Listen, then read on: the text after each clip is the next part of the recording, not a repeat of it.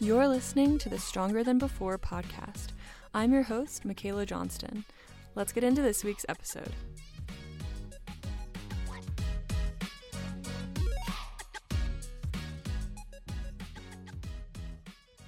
Welcome back to another episode. Today is going to be a really exciting episode because we have a guest. We have Courtney today joining us. Courtney is a student nurse currently, and she's going to share a really inspiring journey of her diagnosis with celiac at the age of 19, and then just a bunch of other really good advice and information. So welcome, Courtney. Really excited to have you. Thank you so much, Michayla. Thank you for having me on your podcast. I've been really excited about this for quite a bit. So. Yeah, we've been talking about doing this episode for a long time, so I'm really excited to finally be doing it. Yeah, me too. So a little bit about me. I'm here at nursing school, and I really wanted to be a nurse because of my journey with getting diagnosed with celiac. It really opened my eyes to a lot of different parts of the healthcare system that people can be involved in at any point in their lives. My first, symptoms started in high school. I began having some GI problems. For those of you that don't know, celiac disease is an autoimmune disease where whenever you eat gluten, which is a protein found in wheat and barley and rye, whenever you eat gluten, your intestines kind of get destroyed by your immune system. It's not a very fun process. Yeah.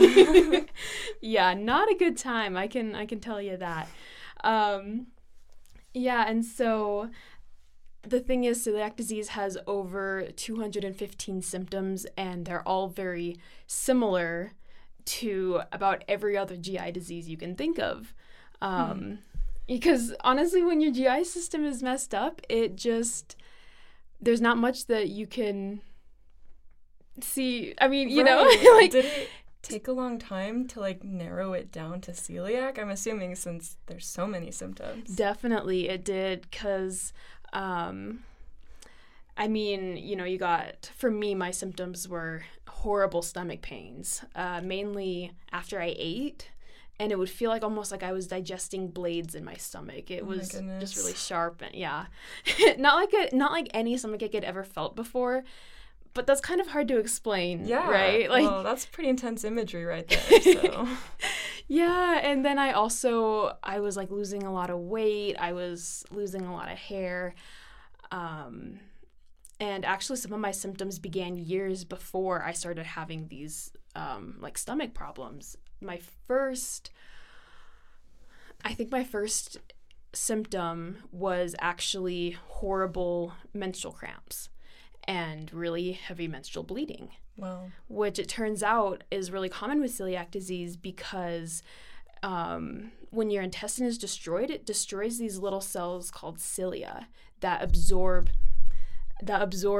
nutrients from the food that you are digesting. And so if those are getting mowed down, kind of think of it like blades of grass with a lawnmower, they lose a lot of that surface area to absorb those nutrients. And when you don't have nutrients, you can't build proteins very well. And proteins are the basis of a lot of hormones. And so it can cause a lot of hormonal problems as well.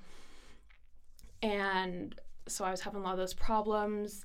I also became lactose intolerant, which I know a lot of people are, but that is actually a symptom of celiac disease specifically. And so at the time, though, I just was like, oh, whatever, I'll pop some Lactaid and live my life. Right. But then it kind of got more severe where Lactaid wasn't helping as much, and so I just kind of went off dairy altogether. Once I graduated high school, that summer after, and I was preparing to go to college, the pains got so much more intense. I would wake up in the night all the time. I just felt nauseous anytime I ate. I just was really not feeling good, and so I jumped on Google, as everyone does. Yes, of course, WebMD. Oh, right. And I think I looked at Mayo Clinic and was looking at causes of, stomach issues, and it talked about, if you have lactose intolerant, that can cause, if you're lactose intolerant, then ingesting dairy can cause some upset. And then it also mentioned gluten was another really common one. I was like, what in the world is gluten? So I did some research, and I decided to just go off of gluten and see how I felt. So then in that fall, I started college, and now cutting out gluten and dairy, I was feeling a lot better, but not totally better. So I was doing some more research, and I found out that there is something called celiac disease, where the internet described it as a more severe form of gluten intolerance, and it recommended that you go to the doctor because you could get a blood test to see if it was celiac disease or if you just maybe couldn't digest gluten. Okay, and at this point, had you been tested yet? I had not gone to a doctor at all? Mm-mm. So this was mostly your own research that you were doing. It was, yes. I'm cursed with the curious nature. Well, no, I would say that's more a blessing than a curse. I think so too, most of the time. And in this case, it definitely was a blessing. That's good. Yeah, and so I finally decided I was going to go to a doctor, and I was going to school out of state, and so I just kind of went to the first clinic that I found and the first doctor that was available. And at that appointment, I told him my concerns, and it was not a good experience. Really? Oh, no. It wasn't. I had actually, because of my heavy periods and because of how bad it got in high school, it got to the point where I was blacking out. Oh, my goodness. Yes. In high school? In high school. I worked at an elementary school in an after-school program, and sometimes when I was on my period, I would be standing up and just, black dots everywhere, and I was just like, this is not good. I'm losing way too much blood. And so my doctor had me start on birth control pills, which really helped a lot. And this doctor, when I visited him, the one in the first clinic I went to, he was like, you shouldn't be on birth control. And I was like, I'm sticking with it. He was trying to convince me to go off of it. And I was like, no, I'm going to stick with it because this is what's helping me function as a human being. Right. You were the one who knew what it was like before. Exactly. You didn't want to go back. And I mean, no offense, but this man had never had a period in his life. So fair enough. I did not take his advice on that. And I explained my concerns. And at this point too, right before I went and saw him, I had been really sick, just kind of randomly, and I had lost about 11% of my body weight in 3 weeks. Wow. So I was really concerned, and I wasn't, changing my eating habits at all. Like, I wasn't eating any less than I usually did. So I knew something was wrong, and he just kind of put his clipboard down and said, honestly, I think this is all in your head. Oh my goodness, he didn't. He did. And he said, are you getting enough attention in your relationships? I am rolling my eyes so hard right now. That literally makes me so mad. Oh, I was furious. I maybe wasn't very kind to him after he told me That's that. deserved. Yeah, and I just thought, why in the world are you a doctor if you were going to just kind of make comments like that? But I insisted that something was wrong, and it wasn't just in my head. And Good for you. Thank you. And so there's a blood test that you can do. It's called a celiac panel, and it tests for the levels of these different antibodies. And these antibodies are the ones that attack your immune system, and they're pretty specific to celiac disease. And so I asked him to order that panel, and he did. So I went to the lab, got my blood drawn. The lab said, call back in 4 days for your results. I said, cool. 4 days later, I called back for my results, and there was a sweet, sweet lab technician, and he looked at my chart, and he said, what did you say your blood test was for? I said, oh, it was a celiac disease panel. It should be some kind of, TTG antibodies. And he's like, oh, well, the blood test that your doctor ordered and that we did for you was a lactose intolerance panel. And so he's like, I think you should make another appointment with the doctor and see what's going on, in case he might have to reorder it if it went through wrong. Maybe he clicked the wrong button. Yeah. I don't know. So I went back to the doctor. The closest appointment was about 5 days later. And at that point, too, in the meantime, I had started getting pretty sick with, like, more respiratory problems. Can I just say, that must have been so scary to, like, keep getting sick and keep having all these symptoms with, like, your period and many other things, and just to be told it's in your head. That must have been so scary. Oh, it was. It really was. And it made me really upset because, I mean, you know, especially now in nursing school, sometimes, you know, people do exaggerate things and sometimes people do fake things, but that's honestly, from what I've seen, and of course I have limited experience, but that's much more often the exception than the norm. Okay, yeah. But also it's something they're teaching us that I really like is, as a healthcare provider, trust your patient because your patient knows their body better than you do. Yeah. You may know the basic outline, like, yes, I know how many muscles you have, but how do your muscles work on your body, you know? Right. It was much more infuriating than I bet I thought it would be. So after he ordered the lactose intolerant one. Yes. So did you go back after? So I did. Ask him about that? Yes. So this appointment, 5 days after I called the lab, I told him what the lab technician had told me, and the doctor was like, oh no, I ordered you the right test, kind of looked at his folder. He was like, oh, it's negative, you're fine. And I was suspicious. This sounds really fishy. Yeah, what's going on here? Oh, definitely. In the meantime, you know, at this point I had lost my voice and my throat was really sore. And so I asked him if while I was there, you know, I'm like, I don't know what's going on. Can I get like a flu test or something? He tested for flu. He tested for like RSV, a couple other respiratory viruses, and it all came back negative. So he's like, oh, just go home, drink some water. You'll be good in a few days, I'm sure. I'm just so confused by this man. What's going on? I know. I don't know. I know that it takes all kinds of people to make the world go around, but also certain types of people should be in healthcare.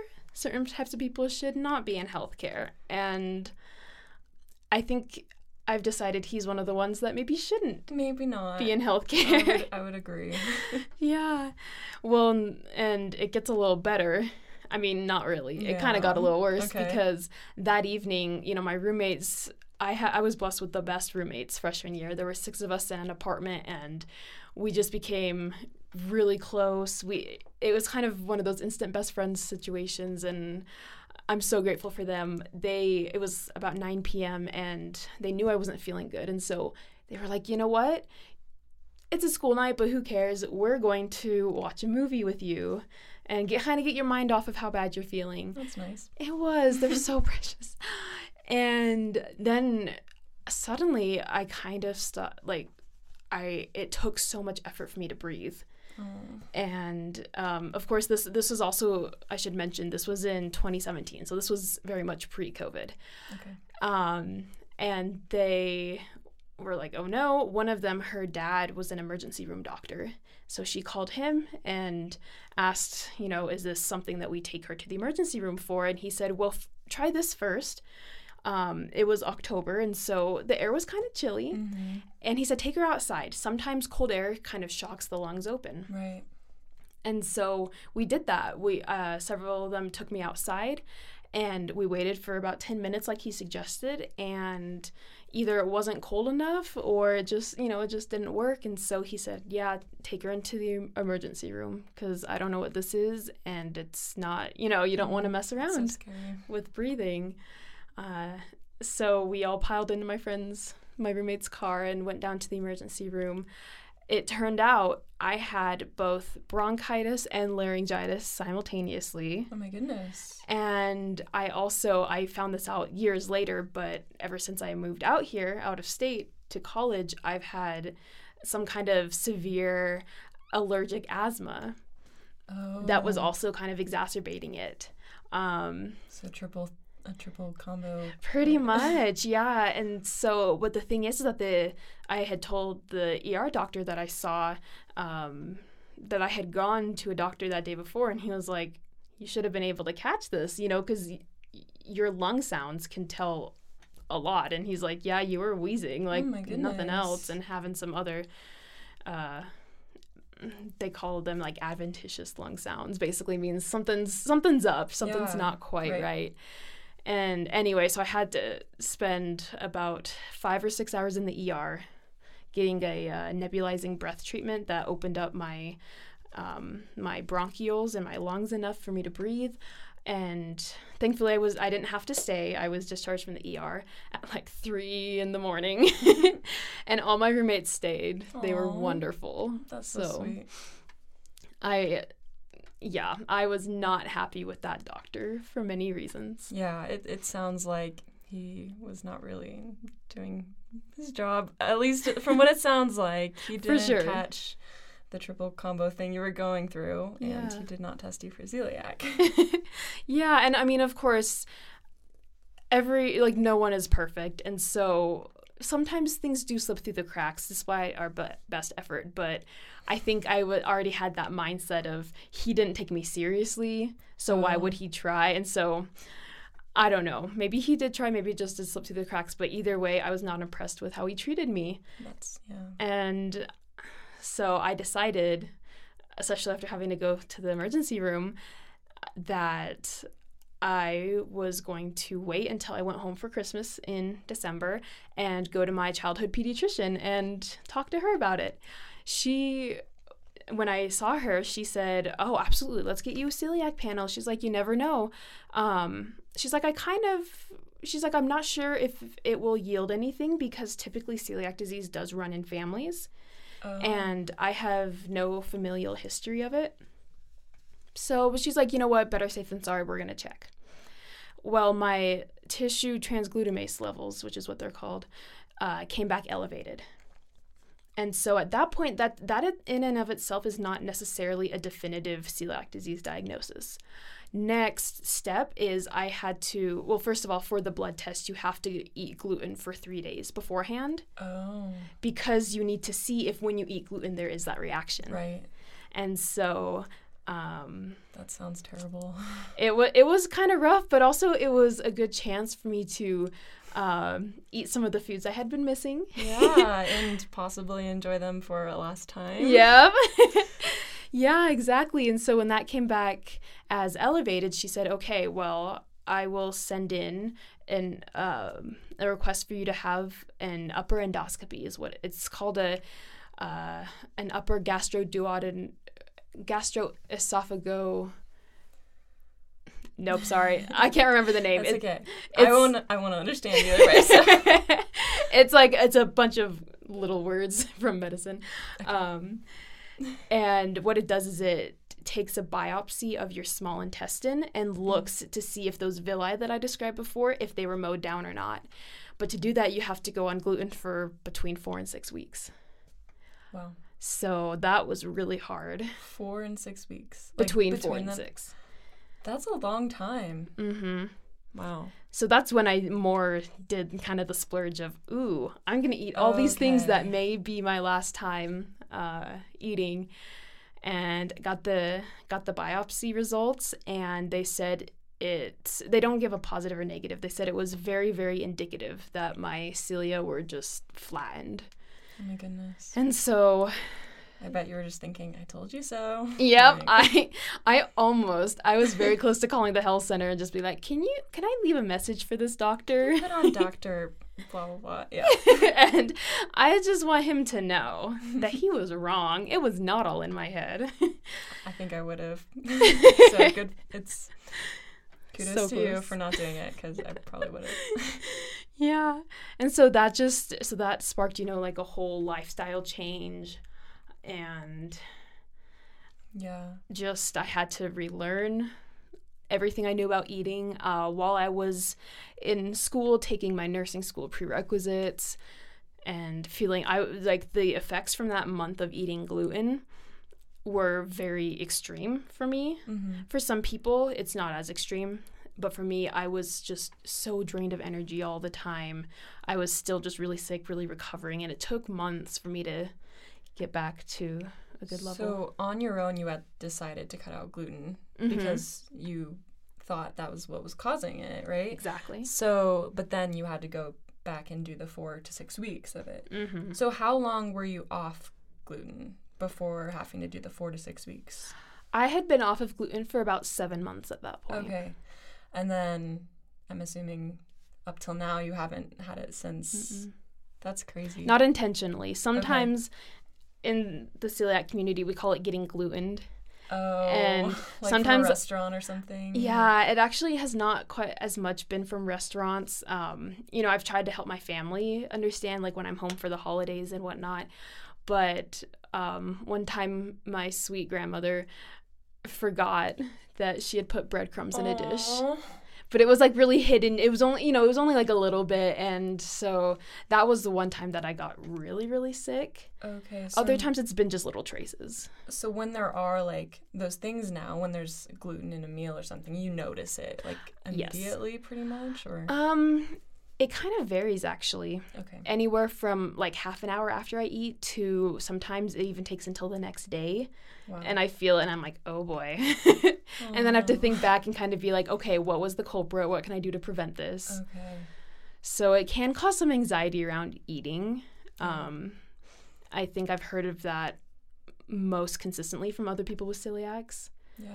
Which can also make things like social functions where food is provided. It can be kind of awkward when either you have to bring your own food or you're not eating anything. And, people keep offering you food and you have to decline and explain, I'm sorry, you say allergic because it's hard to explain the fullness of celiac disease. Do you find that people are mostly understanding and cater to like your needs or sometimes not so much? Yeah, I have found that people have been really, really good about it. Okay. Sometimes they still don't understand completely, but they more like feel bad, like, oh, I'm so sorry that you can't eat anything here. And I'm like, it's fine. Like, I promise that sometimes it is really hard, but at this point, it's very much a part of my life now, so I'm very used to it. So now, are you still like lactose intolerant and then gluten intolerant? So you don't eat either of them? Or? Yeah. Oh, so good question. So,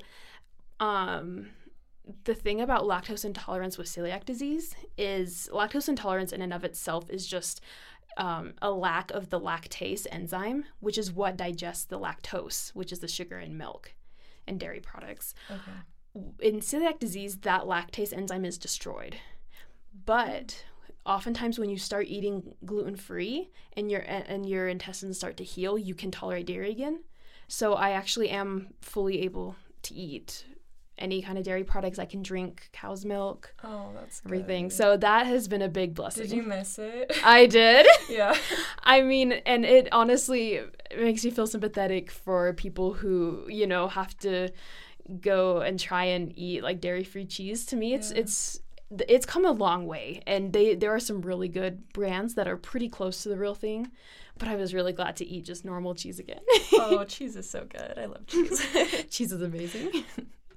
So overall, do you have like a couple of main things you would say you learned from your experience? Because it sounds like it was a really hard period of time. And then after that, did you feel a lot better and you were like, wow, this is like a whole different life? Because Definitely it does. I actually feel really really blessed because celiac disease is also mostly diagnosed in children. Mm-hmm. That's when it's caught, and that's where the time between like onset of disease symptoms and diagnosis is like maybe 6 months. Right. Thankfully, mine was less than a year, but that's very rare for an adult because in adulthood, they look at more problems like Crohn's disease, which is another autoimmune disease that does target the small intestines. things, or a lot of things like irritable bowel syndrome. And so I think it took me less than a year. And so just the difference from that year mark of when I started feeling really sick to that year later, it just was a massive difference. I felt so much better. Yeah, that's awesome. So what would you say, like, when you tell this, you share your story, what would you tell someone else, like the lesson that you learned from it? What would you say, okay, this is what I learned and this is what you can take from this, or something? Yeah, I would say definitely you need to learn how to advocate for yourself. Yeah. Because especially in a healthcare setting, you are not always going to interact with healthcare providers that have your best interests at heart. And of course, not everyone will know what a doctor or a nurse practitioner or anything will know, but you should, if you can, see someone who validates your health problems and who is willing to work through them with you. Yeah. So I would say definitely learn to advocate for yourself. And sometimes too, things really do happen so that down the road you can help someone else. I have met quite a few people when I was living in another state after my diagnosis that were having stomach problems and had never heard of celiac disease. And they'd been trying for months and months to find out what was wrong.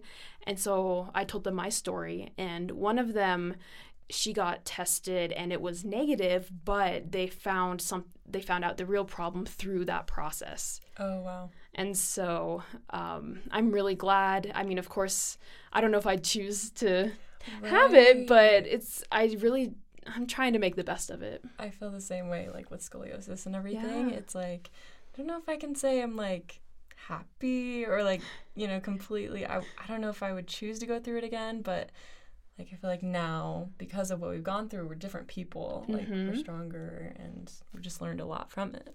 Completely.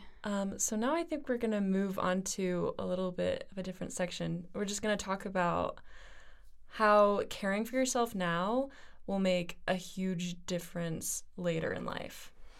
Yeah.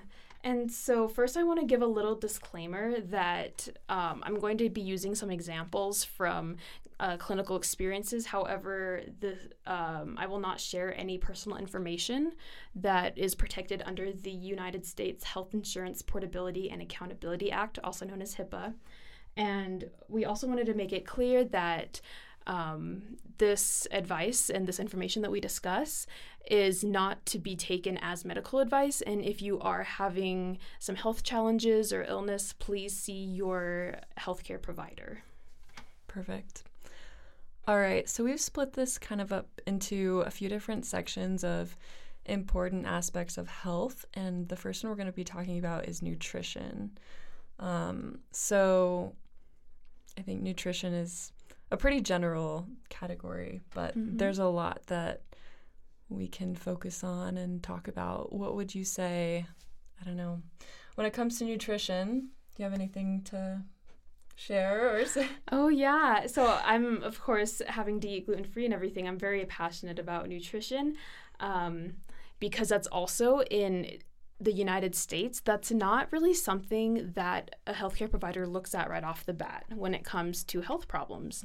And it's just so important, though, because your nutrition, what you take into your body, it just changes how your body operates. Right. And so it's really hard, too, when I think I can confidently say that we're a very strong diet culture. Definitely. And sometimes it really gets on my nerves because the thing is that there's no one-size-fits-all option to nutrition.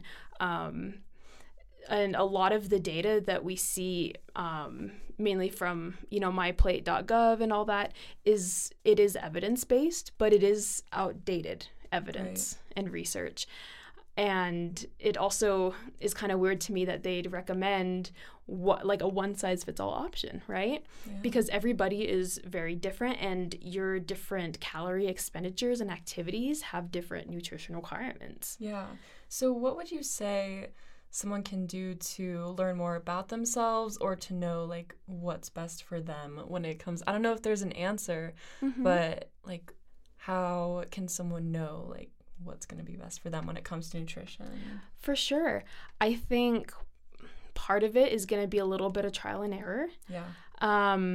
One of the best bets is, like, always good to add good fruits and vegetables and to try and limit your processed foods, because processed foods, to be frank, they just don't really have a lot of nutritional value, and they have a lot of processed carbohydrates, which don't offer the benefits of complex carbohydrates, right. You know, like your good fiber and all that. And so I think that's a very safe bet to start. Do you like to shop at a specific grocery store or anything, or like farmers markets, or how do you find those kinds of things when you're looking for food? Yeah, that's a great question.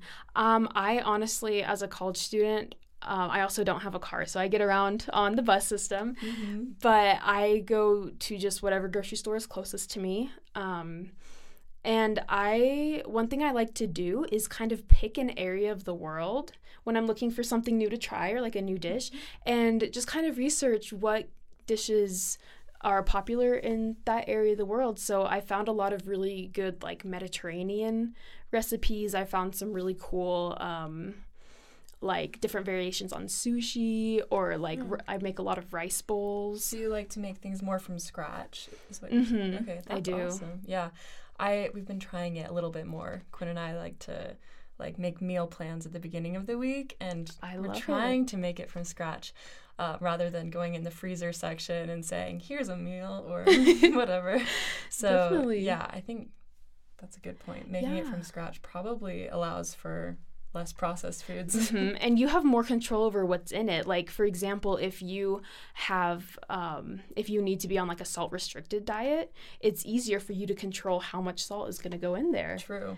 And I mean, that's really smart of you and Quinn to plan out. That's another thing that you can do is plan out what you're going to have ahead of time, so then you're less likely in the moment to be hit by cravings. Right, yeah. Or, walking through the freezer section, this looks good, I'm going to have this for dinner tonight. When we're talking about like cravings and stuff, what is your like motto, or what do you think, or, you know, what would you share about listening to your body when it comes to cravings? Do you think you should ever restrict, or should you, like, I don't know, follow your cravings? Yeah, so it's kind of interesting, and I know we kind of joke about this, about, with PMS, like, you get cravings for different things, and, you know, I think a lot of women do experience that, and I think within reason, I mean, if you are craving something good, of course, that could be your body talking to you and saying, hey, I need this. I actually did some research because I was really curious about the kind of salt and sugar cravings, and it hasn't been heavily researched in like an academic sphere. Interesting. Yeah, but I did find that Cleveland Clinic and Mayo Clinic put some I guess guideline information, nuggets you could call them, about the different cravings. And the one thing that I noticed between like a similarity with if you're craving something salty and something sweet is they said you need more protein. Oh. And protein is not really found in processed foods. So that kind of ties back. So it might be a good idea. Yeah. And we're not saying cut out processed foods. You know, that can be really difficult. Right. And especially, you know, there's that time when you're really busy and you just need to eat. Yeah, and it's probably cheaper. Sometimes, yeah. Processed foods sometimes. Yeah. Sometimes. And so one thing that you can do is if you find yourself having a lot of consistent cravings, try adding some more protein to your diet. Plant-based, meat-based, you know, whatever fits your diet. They recommend that and hydrating yourself could also. Drinking enough water. Yeah, I feel like those are both things I could work on. And I always get like salt and sugar cravings, so yeah, me too. I'm gonna have to try that. Me too. I've noticed as I have tried to implement more protein in my diet, I have noticed it less. Oh, well. I'm still working on the rehydration part. Right. It's so hard. It is really hard. I don't know why it's so hard to remember to drink water. Seriously. We'll have to work on that. Yeah, we can be accountability buddies on that. Definitely. Yeah. The other thing, too, is that if you're having salt cravings, the Cleveland Clinic was talking about how there are 4 different salts that we need. Sodium, magnesium, potassium, and calcium. And just in the classic American diet, we are great on sodium. In fact, we kind of exceed it, right? Yeah. But it kind of comes at the cost of maybe we're not eating enough magnesium or potassium or calcium. But we also don't want to just reach for supplements. Okay. Because first, the supplement market is heavily unregulated. Yeah. I actually once, when I was taking nutrition and we were talking about vitamin upper toxicity limits, that's basically when you have too much of a vitamin and it can cause a lot of problems in your body. I went to the grocery store and I was kind of looking at the labels, and there were a couple of them that one dose of their vitamin was dangerously approaching the upper toxicity limit for that mineral. Wow. Yeah, first of all, I had no idea. Like, I feel really, I don't know. I had no idea there were like 4 different salts that we needed. I wasn't really aware about like magnesium, potassium, calcium. But that's really good to know. And I am the kind of person, I like some supplements, but that's good to know that also like you need to be aware of how much it is. For sure. And if you need supplements, of course, like I have to take a supplemental vitamin D, and I just found out that I need to start taking vitamin B1 because of celiacs. Especially a lot of people with celiacs have to be on supplements so that, you know, we can get enough of our nutrients.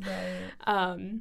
But just saying, check out your supplements. Make sure that they're not, you don't want to see that something says it's 300, 500% of your daily value, because chances are, because a lot of vitamins too are fortified into food, especially things like breakfast cereal.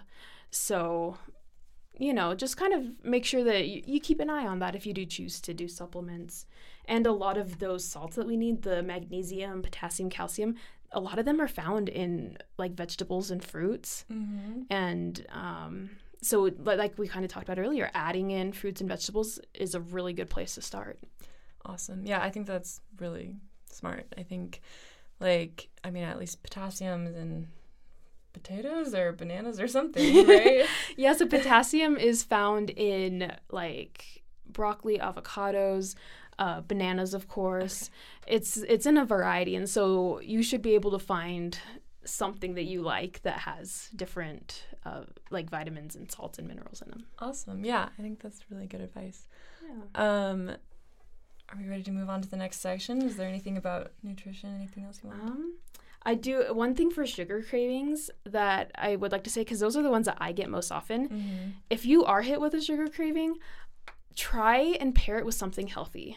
So, you know, do like chocolate covered almonds, or I say chocolate a lot because I love chocolate, or like chocolate drizzled over bananas, or honey over bananas. That's one of my favorite desserts. That's, you know, a little on the less side of offensive to it sounds way your healthier body than the kinds of sugar stuff I crave, like candy. Right. I still, you know, it's fine in moderation, for sure. But yeah, then I think I'm ready to move on. Awesome. Okay. Just the next section is all about exercise. And this is something I love talking about. I love trying to get in my daily movement. What is your favorite kind of way to exercise your body? I love dancing. Dancing? That's so fun. Like Just Dance or like Dance? Oh. Because I'm a Just Dance kind of person. I mean, Just Dance is really cool too. That's what I did growing up, and now I do kind of a little of both. Depends on my mood. But yeah, because honestly, Michayla, I look up to you in a lot of ways because you're able to run and like you enjoy running. Yeah. And honestly, I'm just not a person that enjoys running. Yeah. I've tried to make myself run and I never stick with it. And, you know, I really wish I could be a runner, but It's hard. Like, it takes a while to get into it, and everyone has their strengths, and dancing is not my strength, so you've got me there. No, that is all.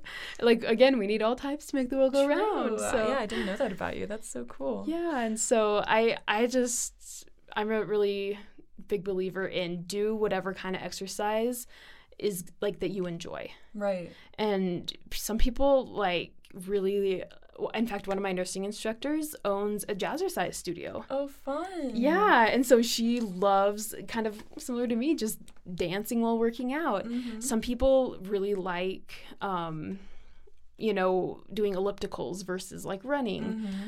So, you do want to have a well-rounded fitness routine, but also round yourself out with activities that you want to do, that you like doing. Because it's not going to be, like, sustainable if you don't enjoy it. Exactly. Yeah. What other kinds of exercise do you like to do, Michayla? I like to try to make sure I'm just walking daily. So, especially this semester, I've been trying to walk everywhere instead of driving. I like it. It's just making sure not only am I getting my steps in, but I'm just being active in the moments where I wouldn't normally be active, and like enjoying nature, and I feel like just putting myself outside, and it's been really fun. Love it. Other than that, I'm trying to think. So I mean, running, and then I like weightlifting too. So yeah, those are my main ones. That's the goal. I love it. Yeah, so I really like that. Just like listening to your body and figuring out what you enjoy most and finding a way to implement that. It's probably the best way to get it done. And something interesting that I found recently too is it seems like a growing area of research, and for biological females, it's called female cyclical training, or like menstrual cyclical training. Exactly, and it's really interesting. It's based off the idea that men and women biologically are different and function differently. Duh. Which kind of seems like a no-brainer. No, I know. And I mean, I could go into a whole side tangent about like women were not included in research trials for the longest time. Yeah, and so a lot of these fitness programs have been coinciding with male hormonal cycles. Right. And males have a 24-hour hormonal cycle, and we have a 28-day hormonal cycle. Yes. And so there are times in your menstrual cycle and in your hormonal cycle that you have more of this kind of hormone. And so this is the time you want to set PRs. You can work yourself harder. And then other times when, your hormones have dipped, it's a nice rest and recover time. Do some yoga, walk, low impact exercise. So I'm trying that out, actually. Really? Mm-hmm.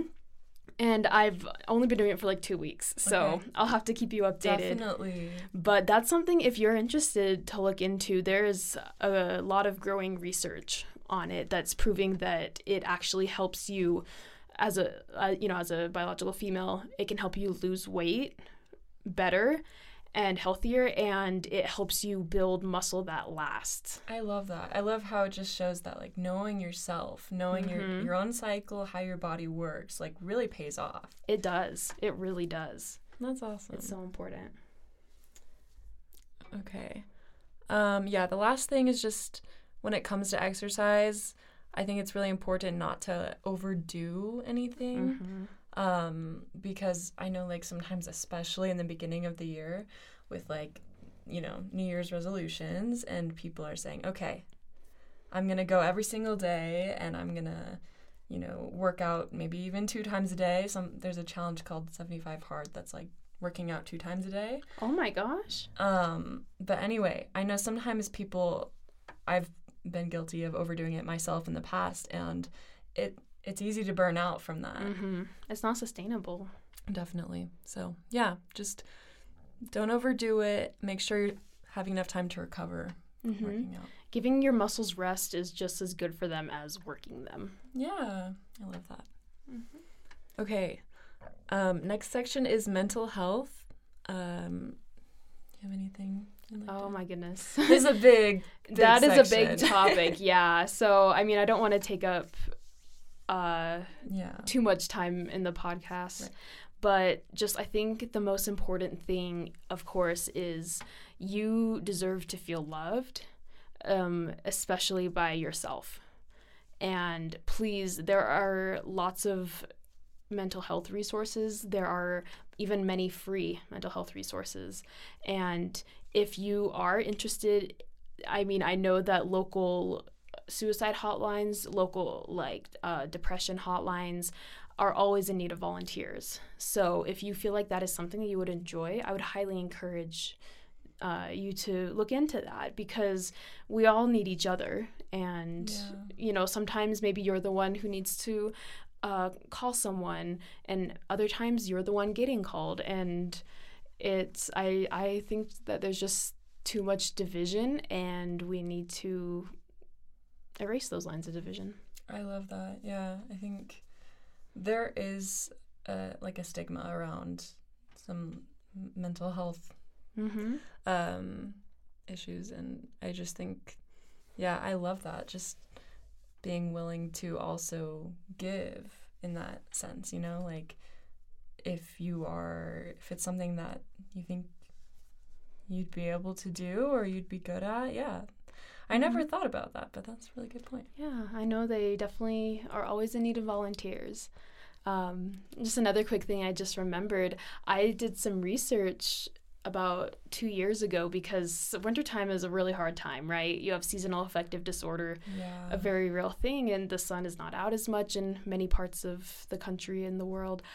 And I did some research about how people in the Arctic Circle, when you have 3 or 4 months without sunlight, how do you function? Mm-hmm. Something that they talked about is, even when it's cold, bundle up and go outside. Yeah. Just going outside can raise your mental health so much. Yes, I totally agree, because like I said, I've been trying to go outside more often, and I'm feeling so much better than when I'm not outside as much. So completely can attest to that. But no, I think that's a really good point. And that kind of ties in with social health too.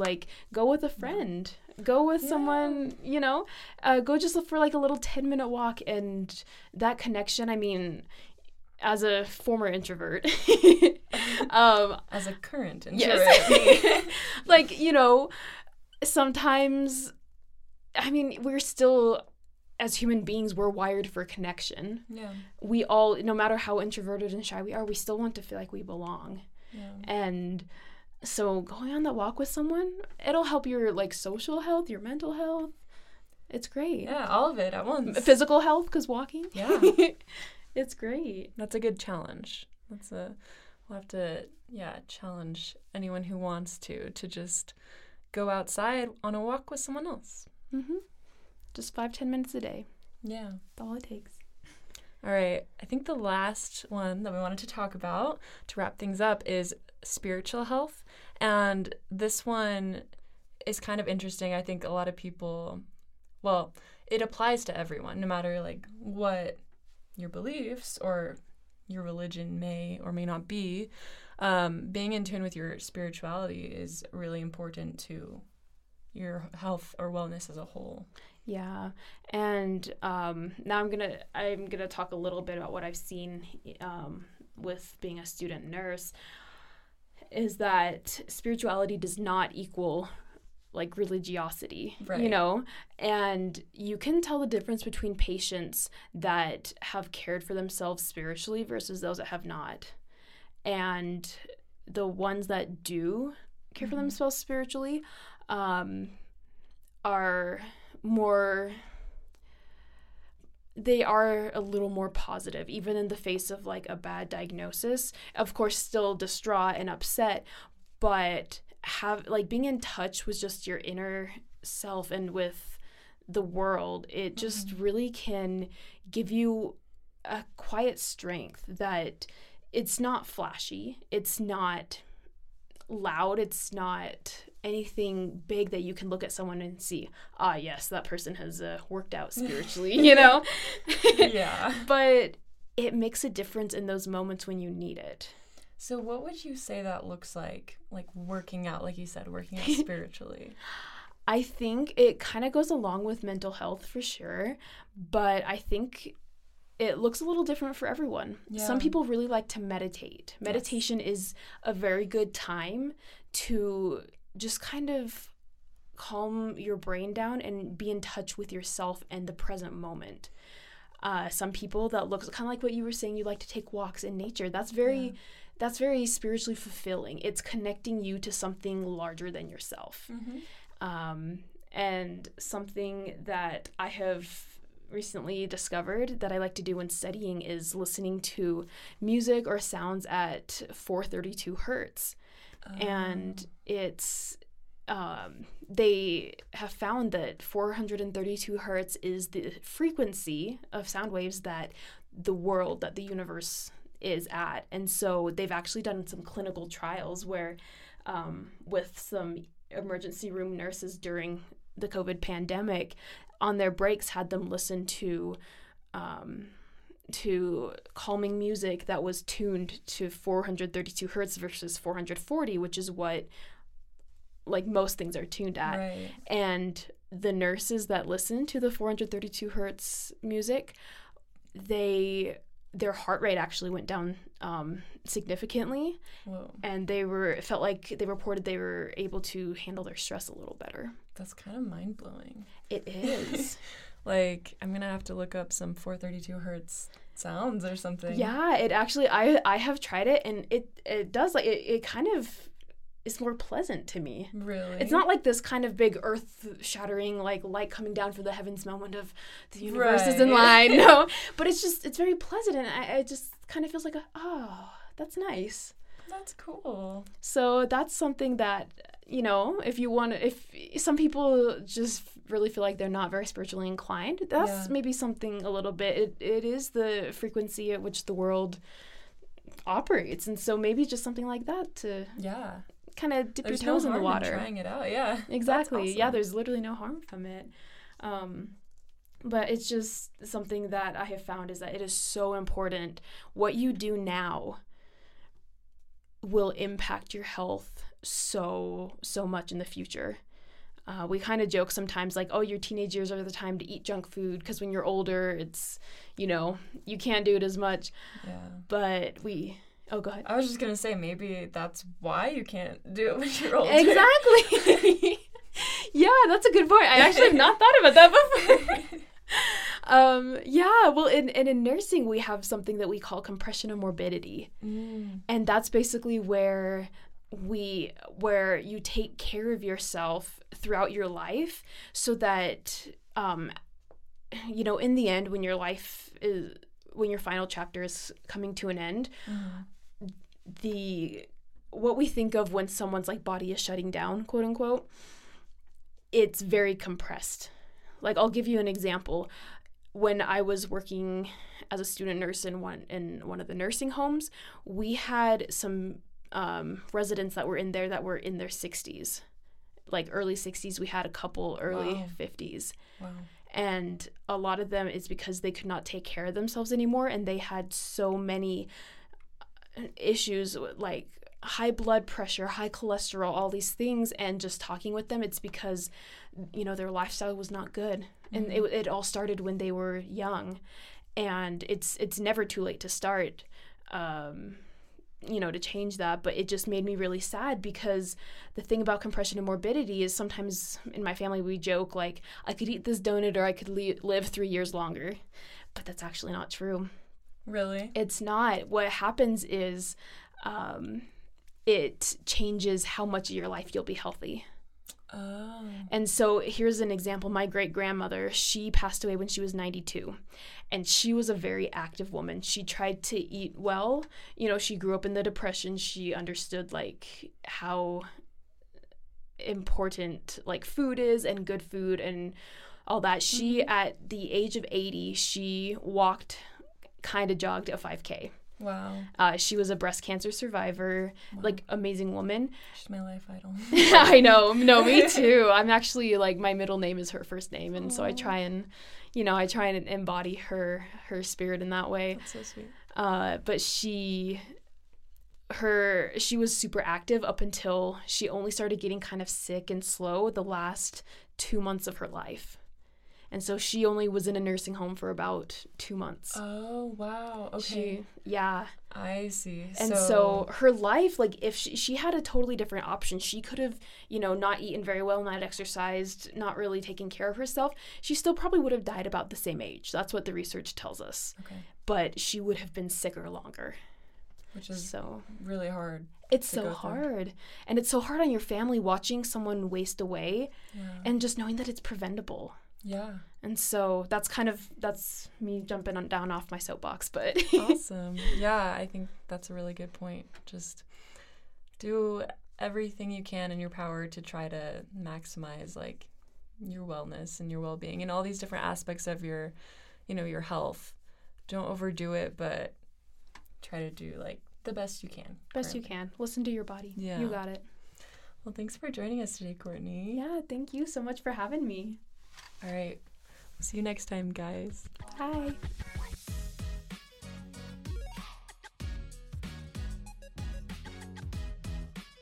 Thanks for listening to another episode of the Stronger Than Before podcast. I hope that this episode meant something to you. Please consider leaving a review or sharing this episode with someone who you think could benefit from it. Last but not least, you are so much stronger than you know, and I hope you have a great rest of your week. See you next time.